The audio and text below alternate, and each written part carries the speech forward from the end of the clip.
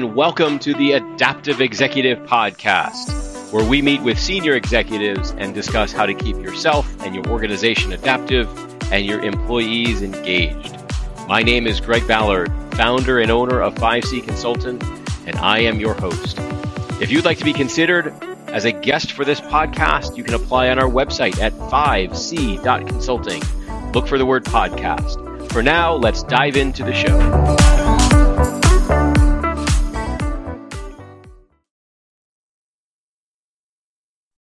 Hello and welcome to the Adaptive Executive. I am your host, Greg Ballard, and I have a very special guest, Libby Covington, partner of the Craig Group. Welcome, Libby. Thank you. I appreciate it. Nice to see you, Greg. Really good to see you again, too.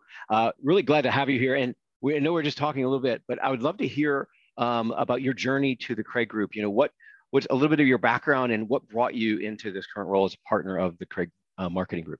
Sure. Thank you. So my background was not traditional in what you would normally see in a consulting firm around marketing. My background was in M&A primarily. So I spent several years, the beginning of my career, at a large Big Four accounting firm. Then I went into a law firm with M&A, and then I went to an investment bank for a few years. And then I went into a private equity firm. And that's really kind of where I had the germinate of the seed for Craig Group, in that I was working with our portfolio companies at a middle market private equity firm.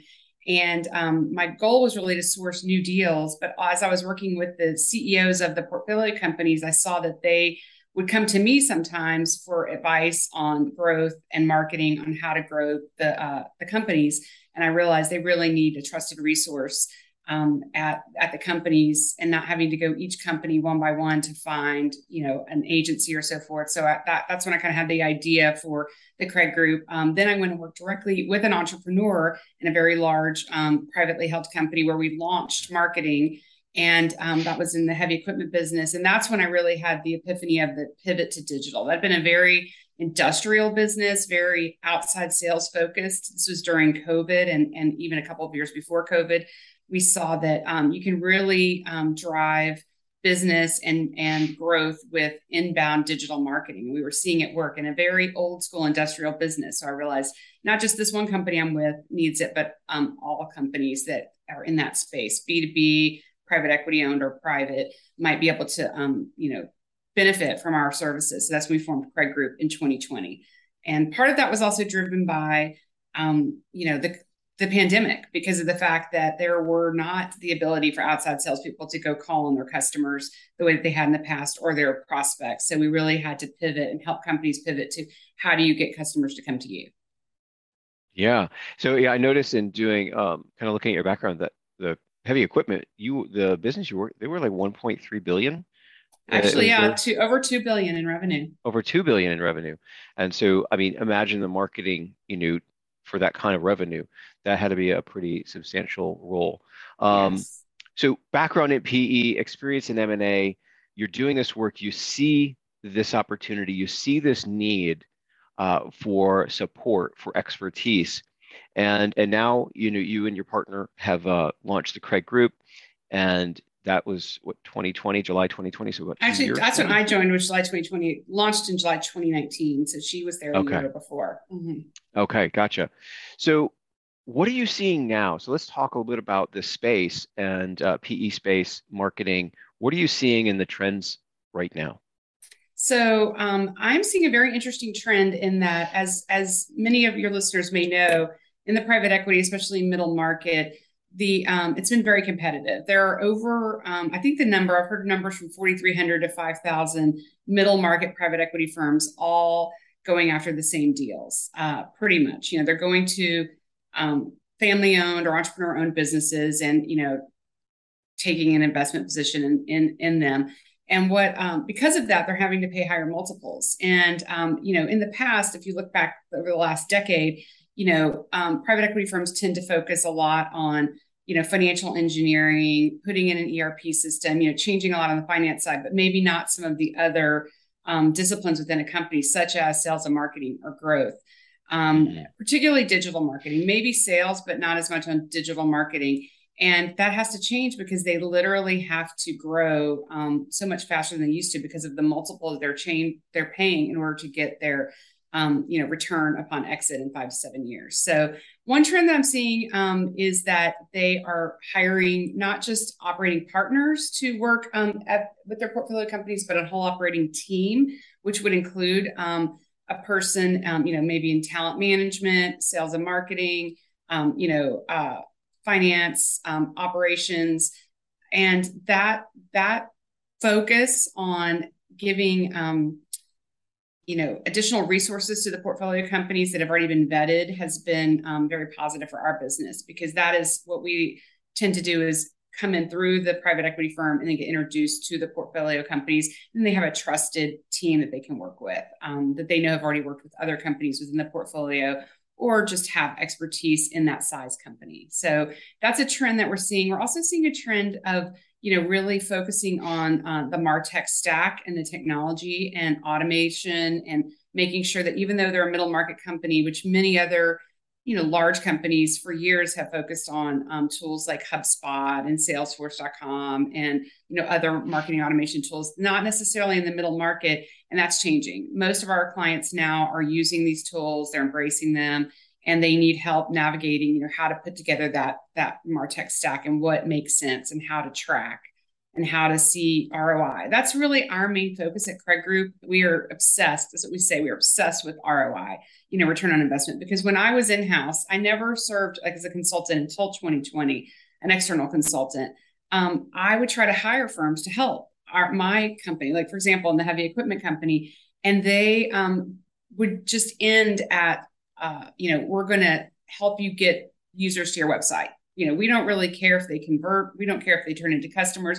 That's not our job. That's your job. So we try to take it to the end. So I had such a hard time hiring a firm that wanted to help me with that work, that I was like, we're going to fill this white space and we're going to take it all the way to the end to say, no one really cares how many users you get to your website. They care how many convert and become customers when you're an owner of a business, and focus on a P&L. So that's what we focus on. So we put together an ROI model for our clients, and we take it all the way down to conversion and how is revenue growing because of the work that we're doing, not how many users or clicks did you get to your website. That's not meaningful for most business owners.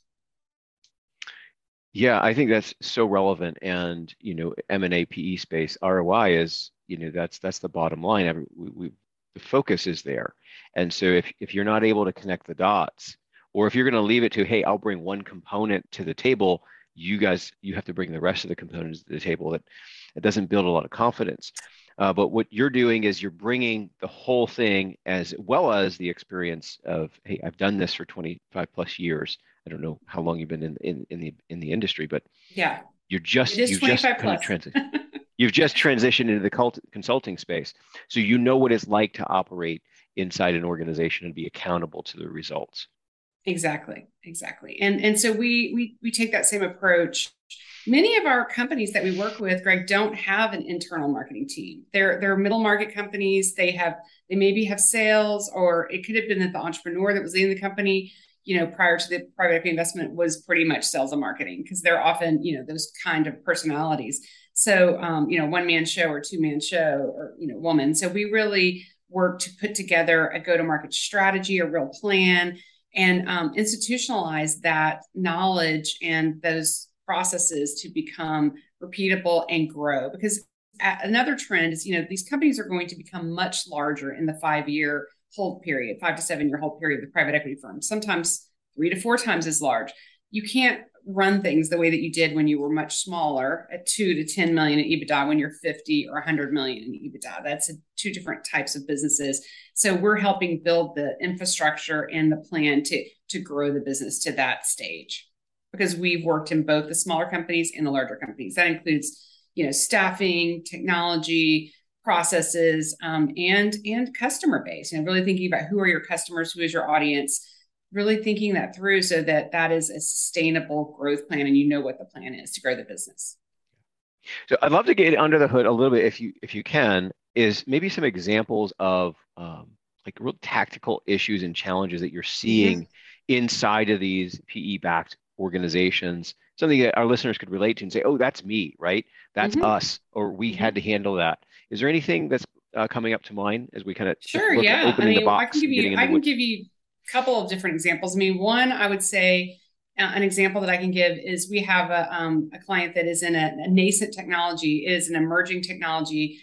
And, people, it's a SaaS software product in the manufacturing space.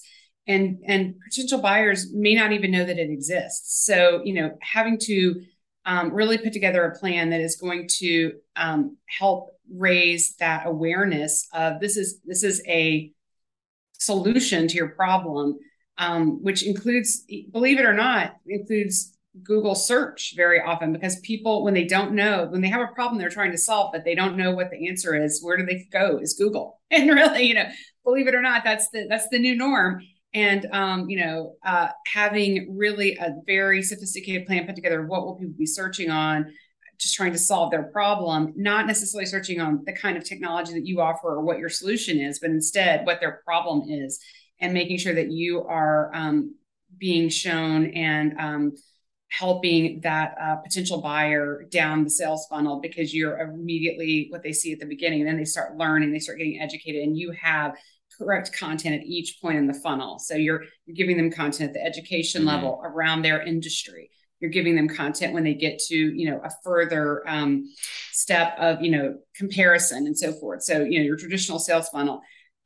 So that has been and we have really, and we're tracking ROI so carefully with that customer that we've been able to, get the cost per lead down from, I believe it was over 1,000 when we started, and now it's, half of that. So, it's a very expensive product. So it is not like buying something that's $29 a month. I mean, it's, over 15,000 a year. So you think to yourself, like, how do people make a decision? And that's how we've built the marketing plan. And it's really, we're seeing great success.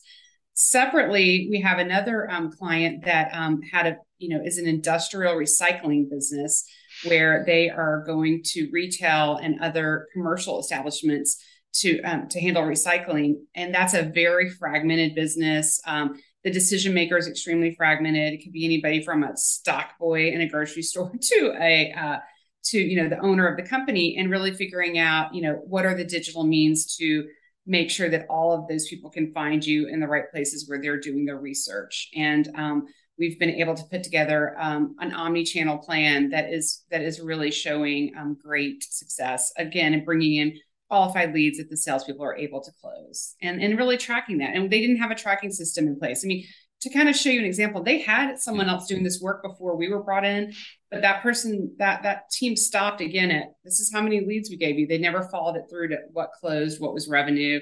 And so having that information that then reinforms your tactics closes the loop and makes them so much more successful. And there aren't a lot of firms out there doing that work.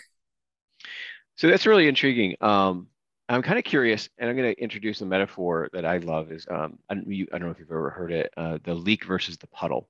And so I picked this up from my chiropractor, and I said, "Hey, this hurts." He's like, "Well, is it the leak or the puddle?" And I was like, well, "What are you talking about?" Well, is it the thing you feel, or is it the thing causing what you feel, right? And I've brought this into our work. A lot of times we are talking with a prospect or a potential client, and they're explaining a problem. And I intuitively understand, okay, that problem is the downside, it's downline from the real problem. And so I frame it, is it the puddle or is it the leak? And what we identify, and I'm kind of curious, do a lot of your clients distinguish the leak from the puddle? So when they're calling you, do they know the core problem? Or are they talking about a puddle and that you have to identify that core problem? I think it's totally they know about the puddle. They don't know about the leak many, many times. So that we are often, and I will tell you where that really comes true for us is they don't really know who their core audience is. Who are the people that would be their potential buyers, across all parts of the business. A lot of times, they just don't understand that completely. They don't understand who it could be. So doing that research and really understanding, what is the total addressable market, and are they hitting that whole market in the ways that they should be with marketing tactics, and do they have a strategy? That is where we see that they understand, okay, we're not growing as fast as we want to, or we're having a problem in one particular region or with one product line or one service line, but they don't understand that all comes back to audience. So that's where the Mm-hmm. leak is like, maybe you're not addressing the right audience. Maybe you're addressing the wrong audience. You're going to trade shows, but that's not really your core buyer that's at that trade show. That's an example. Make sure that you're figuring out who is your core audience and really having the discipline to focus on, once you have done that work to establish who you think your audiences are, really focusing on that and having that discipline to not go down roads of, say, non-profitable clients. I mean, it depends, especially in B2B, if your salespeople are incented through volume, they may not always be incented through, profitability, or they might not, figuring out like what is the core issues behind all of the behavior that's being driven that maybe isn't getting you to your end goal. Yeah, so that raises one other core question, and I want to pivot to some of the another part of the conversation here. So, does your group focus on the marketing, or the marketing and the sales, Really or both, because they're hand in yeah, hand, right? In B2B yeah, businesses. I would say in an e-commerce business, there is no sales, right? You're just clicking on and buying jeans or buying, lotion or whatever. hmm So that, if we were working with an e-commerce company, which we have a couple of those, then that is, very much ends at marketing. But we don't end at marketing when it comes to B2B companies that have a sales team, or even B2C if they have a sales team, because we think that the whole process needs to work together. So we would help on both sides. fantastic. So, I want to ask you a couple questions about how your journey has gone, and we love to highlight and learn things from successful folks in the marketplace, specifically how you stay adaptive, how you pivot, and you've had a pivot. You've pivoted out of role into the consulting space, and I'm curious: is there anything along that journey you would share with us? Is there any specific like daily or weekly or routine practices that you do that help you to be aware and be alert to make those kinds of decisions? Sure. I think that the way that I stay adaptive is I try to stay very well educated and read in not just trends in my business, not in just digital marketing, which is constantly changing, by the way. I mean, the softwares, I think there's something like 10,000 software products that can help with MarTech right now. I mean, so it's unbelievable, like what you have to stay up with. But I think what's even more important are the trends that you see in business and in industries, and what is affecting our different customers. So we have a client, commercial real estate, and just seeing an article, I saw an article this morning that was very relevant to their business, and sending it to them. And I think that helps me stay adaptive, because I was thinking, how is this going to affect their business? Because it was about their customers, like thinking about your clients' customers and what their thoughts are. So I do. So, I mean, honestly, I like to read the Wall Street Journal, and I do it every morning. And I think that is what I read it online on my phone. And that's what keeps me, I think, adaptive.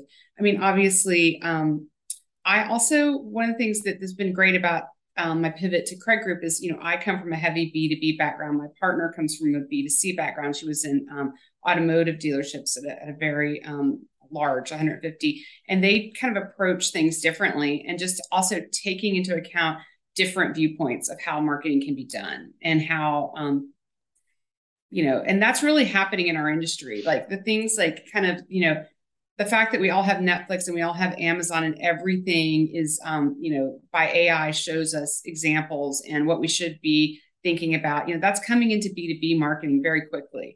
But it's hard because it's a complicated, heavy duty, expensive item to sell. It's not something that's, inexpensive like most of what we've seen in B2C. But a lot of that technology and a lot of that thinking is appropriate for B2B companies as well. And so just that's also like being intellectually curious, I think helps me stay adaptive. Like even if you think it's not appropriate or relevant to what you do day to day or your business does, just understanding what these Hmm. other businesses do that are very different than yours, that keeps me adaptive. I love it. I think in adaptivity and innovation, I mean, you take innovation, it's really about connecting something that hasn't been connected before, and you need to remain open for that. Um, we define adaptability with two things. It's agility and resilience. And so in order to stay fluid, right, to be able to see what's coming, but also to weather the storm when it's difficult. And I'm curious, I know you guys, the Craig group, the Craig marketing group is still fairly new, but I'm curious, is there anything you guys are doing internally to keep your organization kind of on the bleeding edge, the cutting edge of the trends in the marketing space? Yeah, I mean, I think we're doing it through talent. I mean, we are taking a very specific approach to finding the specific talent for the specific problem at hand, and we're doing a lot of that through, honestly, not full-time employees, because that doesn't really make a lot of sense. And that was the old model, I would say, of kind of advertising agencies, to have a real heavy bench of people that you kind of have to sell, but we keep them busy. And we take a much more fluid approach to say, we are here to bring in the right talent for what you need at that time. So we have a great cadre of individuals that we have worked on. And that's been a lot of work as we've built this company, is finding the right experts that we can bring in as needed, that may be contract or freelance, but they work with us on our clients when we have a specific need. And I think that, especially with the fact that so many people did quit their full-time jobs during COVID. So there's a lot more people that are very good and did come from in-house, for example, like I did, that want to be able to go in and solve these difficult problems for clients. But they maybe don't want to work full-time, or they don't want to work just on one company. They want to work on multiple companies. So we have found that to be very helpful in our growth of our business. And I think that that's a trend throughout consulting firms, at least in marketing, that we've seen, is that people aren't necessarily having that heavy full-time staff that they used to have, that they're being much more lean and adaptive, because you may be very smart in one thing as a full-time employee, but when the industry changes or the markets change, you would constantly have to be re-educating yourself. So it's better to have people, lots of different people that you can bring in for certain subject matter expertise. Yeah, I love it. Libby, this is a fantastic conversation. I think we could probably keep going for a while here, but we've got to draw to a close here at some point. Okay. I want to invite you. Is there any last things you want to share? If our listeners wanted to find you or reach out to you or connect with the Craig Marketing Group, how would they do that? Sure. So the best place is probably our website, which is craigmarketinggroup.com. And then also through my LinkedIn, at Libby Covington. And also you can email me. And I think that you'll be sending those details out. But we definitely have a form on our website. All right. We'll put all that into the show notes and make sure anybody that would like to reach out to you would be able to do so. Sure. Libby, thank you again so much. We're really glad to have you here today. All right. Thank you. Appreciate it.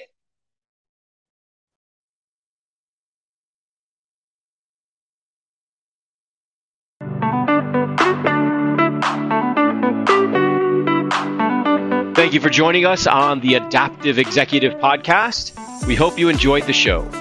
You can follow us on LinkedIn and by subscribing to our mailing list. Again, my name is Greg Ballard, and thank you for listening.